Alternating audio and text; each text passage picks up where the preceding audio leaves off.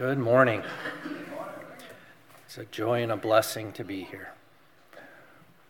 I'm sure Janine's even sorrier.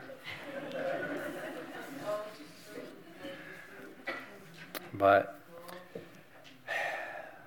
thankfully, we have an opportunity to be together and sing songs of praise and share communion. Unfortunately, I don't have charts and graphs, and I'm not going to talk about the weather. So, because as you know, I don't like snow.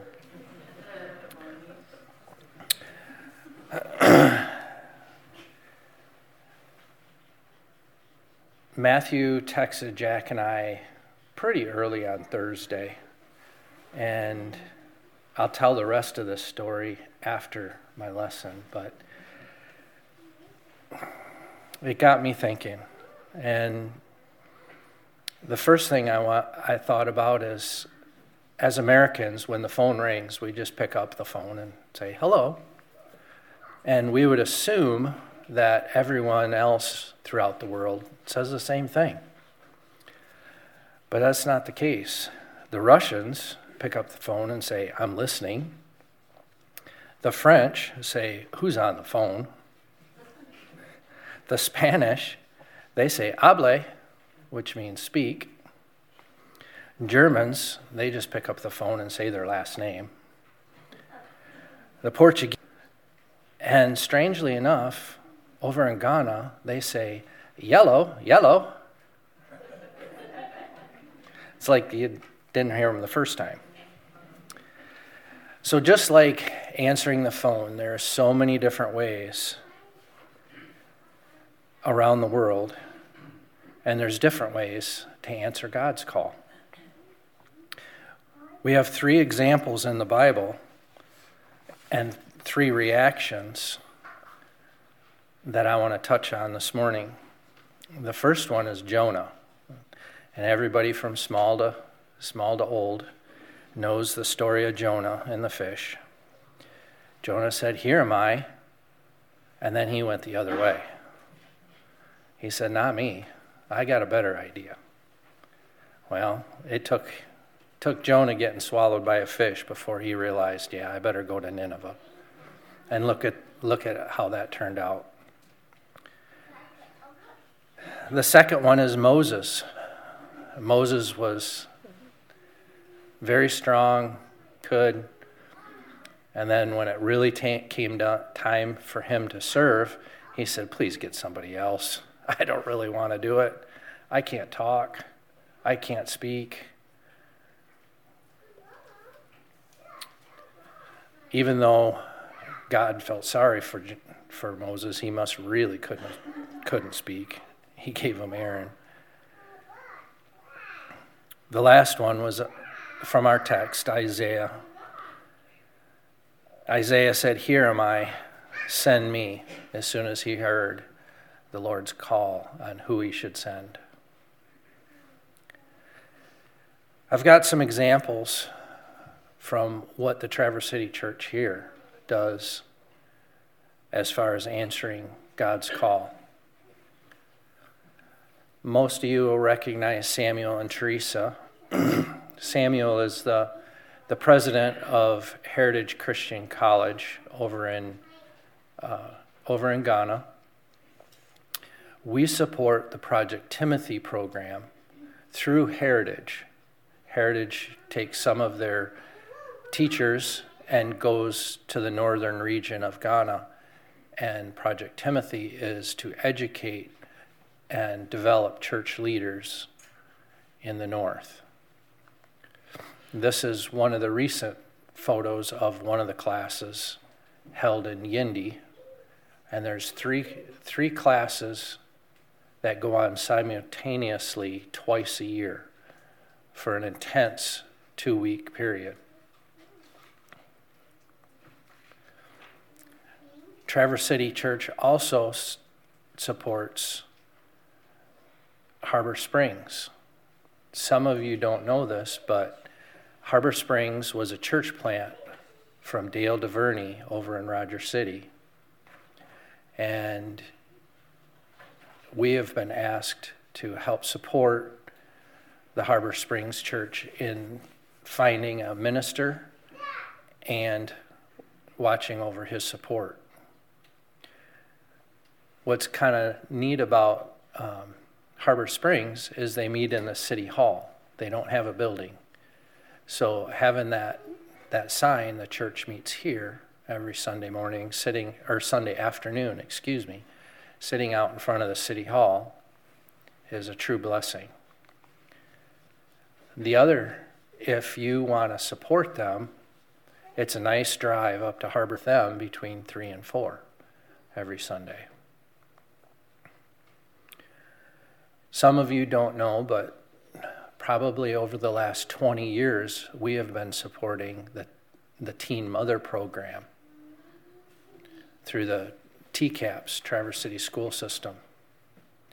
So it takes, and we provide some support, and they help those teens through that period. And now I'm going to have to put my glasses on. These are some of the statistics. The problem of teen pregnancy, and I'm only going to touch on a few of them. 40% of teen moms will graduate from high school. Through this program, 98%. 20%, boy, that should have been bigger. So you can see my shortfalls. I thought I could read it through here. So anyways, let me just touch on the 40%, the 20%, the 2%. So those are the problems. The solutions are drastically different. The Village of Hope over in Ghana.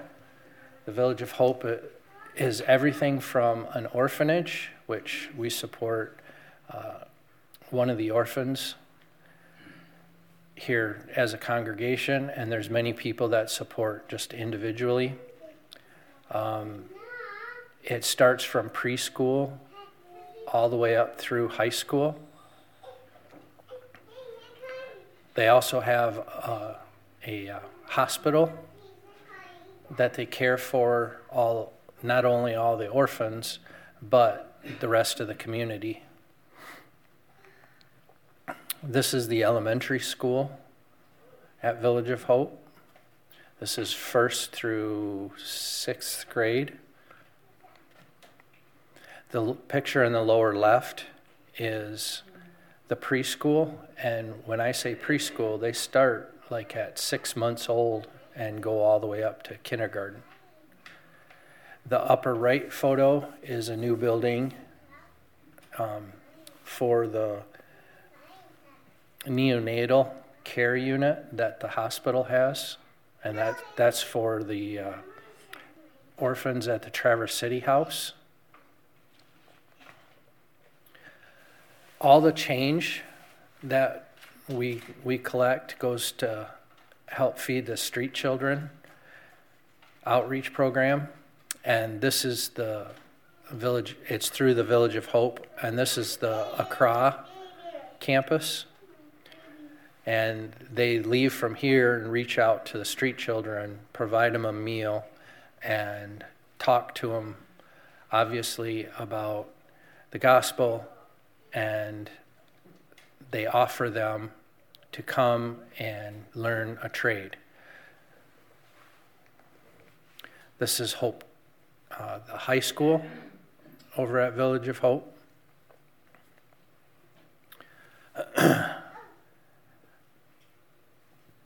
You heard me talk about Dale DuVernay earlier, and we have supported the work over in Rogers City for, I believe, about 10 years to 12 years, something like that. Dale has been very instrumental on not only starting the Harbor Springs congregation, but really strengthening the Rogers City congregation and working throughout the very tip of northern Michigan. This is their church building, so if you ever find yourself on the Sunrise side of the state, please stop in and help support them. Some of you send out cards, whether it's a thank you card, a get well card, sympathy cards, encouragement cards. And honestly, I don't know anybody that doesn't like getting a card. Bless you.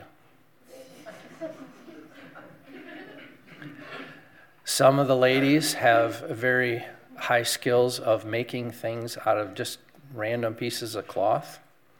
And these are little dresses that the ladies have sewn amongst. They make shorts and other personal products for some of you may not recognize Christian and Lizzie, but Christian is responsible for bringing the work here to Traverse City over in 1974, and quit his job at the chocolate factory.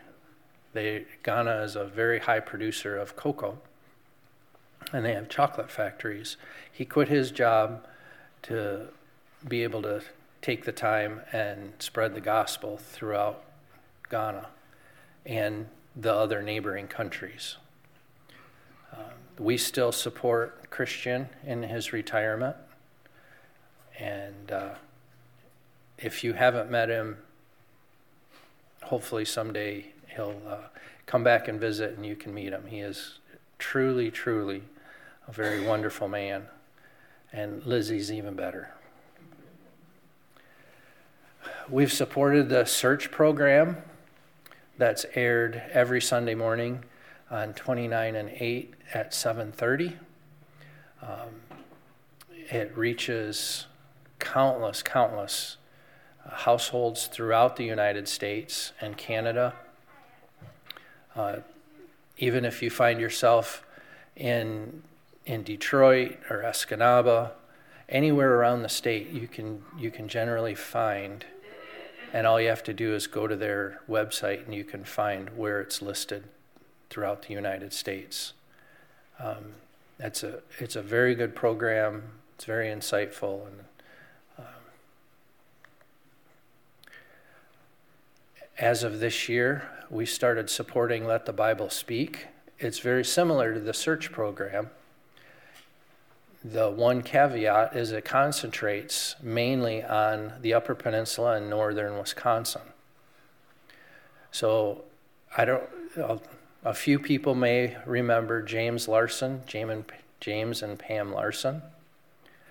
James was a used car salesman, and they had a son named Rudy who had spinal bifida. And Pam was a Christian. She attended here faithfully. And it wasn't until after Rudy died that James was baptized. And it wasn't very long after James was baptized, he decided that he needed to give up what he was doing and serve the Lord and spread the gospel. For a while, he was our youth minister and worked in coordination with a couple of the other congregations. James is now retired, and I think it's Michael is the preacher at Marquette has taken over for James. But you can see the churches in the UP that they support and work with. This is Daniel Dumacy and his family. We as a congregation sent him through Heritage Christian Bible College to be a full-time evangelist, and he is our missionary over in Ghana. Daniel often travels probably about 30 miles, 40 miles, which doesn't seem very far to us because we have very improved roads. He does it on a motorcycle, and he visits and supports the congregations and spreads the gospel throughout the northeastern side of Ghana. He also performs, obviously, funerals and naming ceremonies and weddings. This is a picture of after one of the gospel meetings.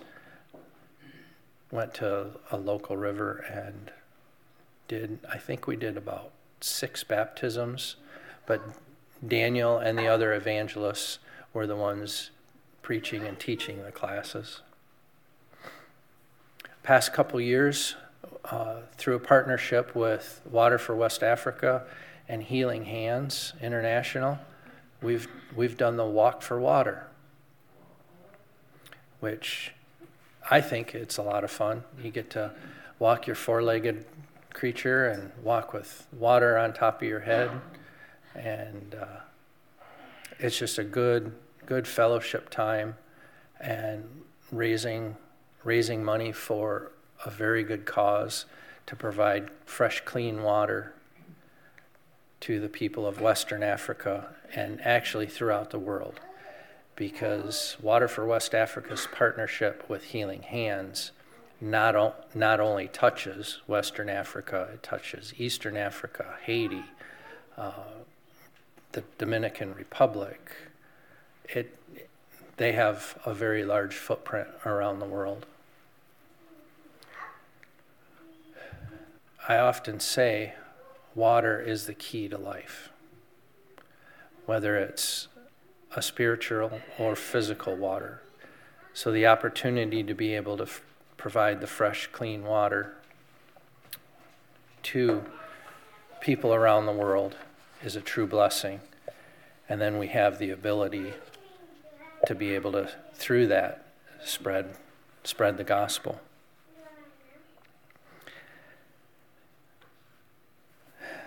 So if we don't see God for who he really is here on Sunday, and the small things that he's asked us to do, like to follow him, obey him, take his word out into the world, we're not going to be motivated the rest of the week, Monday through Saturday. He told us to meet on the first day of the week. That was one thing he told us to do. He told us to pray continuously. The only way we're going to be able to see his signs, because we're not going to have a burning bush to be able to tell us what to do. We're not going to have miraculous dreams. We're not going to be whispered and hear the voice of God anymore. So we have to be diligent and in the Word and looking for those little signs. And I'll conclude my story about Thursday. And in that, very early on in the day, Matthew texted both Jack and I and said, I'm not going to be able to be there Sunday. We need to find somebody to substitute. Well, my first reaction was, I was Jonah. I pretended I didn't see that text.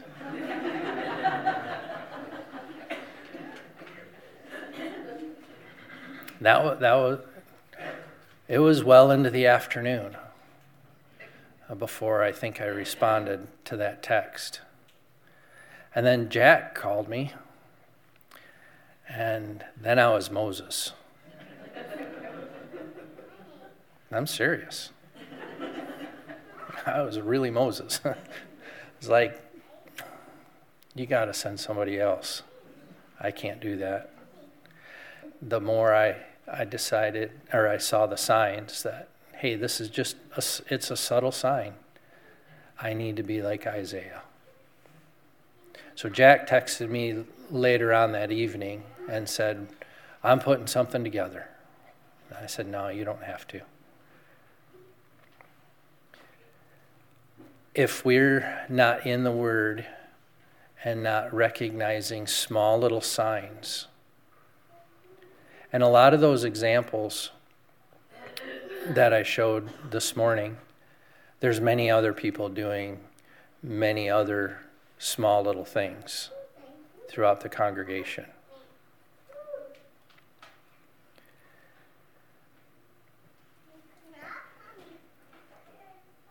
So I say, my question this morning is, who are we as a congregation? Are we Moses, Jonah, or Isaiah?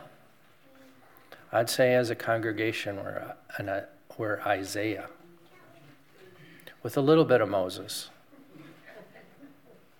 and maybe a little bit of Jonah. We could always do better. And as far as asking, who am I? Who do I relate to? I'll let you decide that.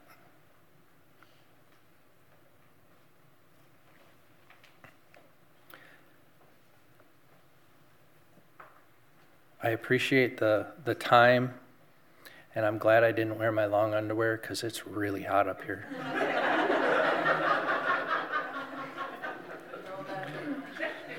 But I was so. There's one little caveat. The classrooms out, if you haven't noticed, they don't have heat, so I'll be able to cool off out there. I appreciate you all so much, and the things that you individually do, and the prayers that you individually do.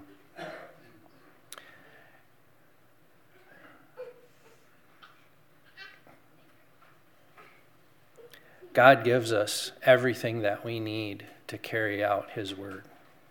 All we have to do is let Him work through us and let Him do it. If there's someone here in the congregation that isn't a Christian and wants to be a part of the family, I'll invite you while we stand and sing.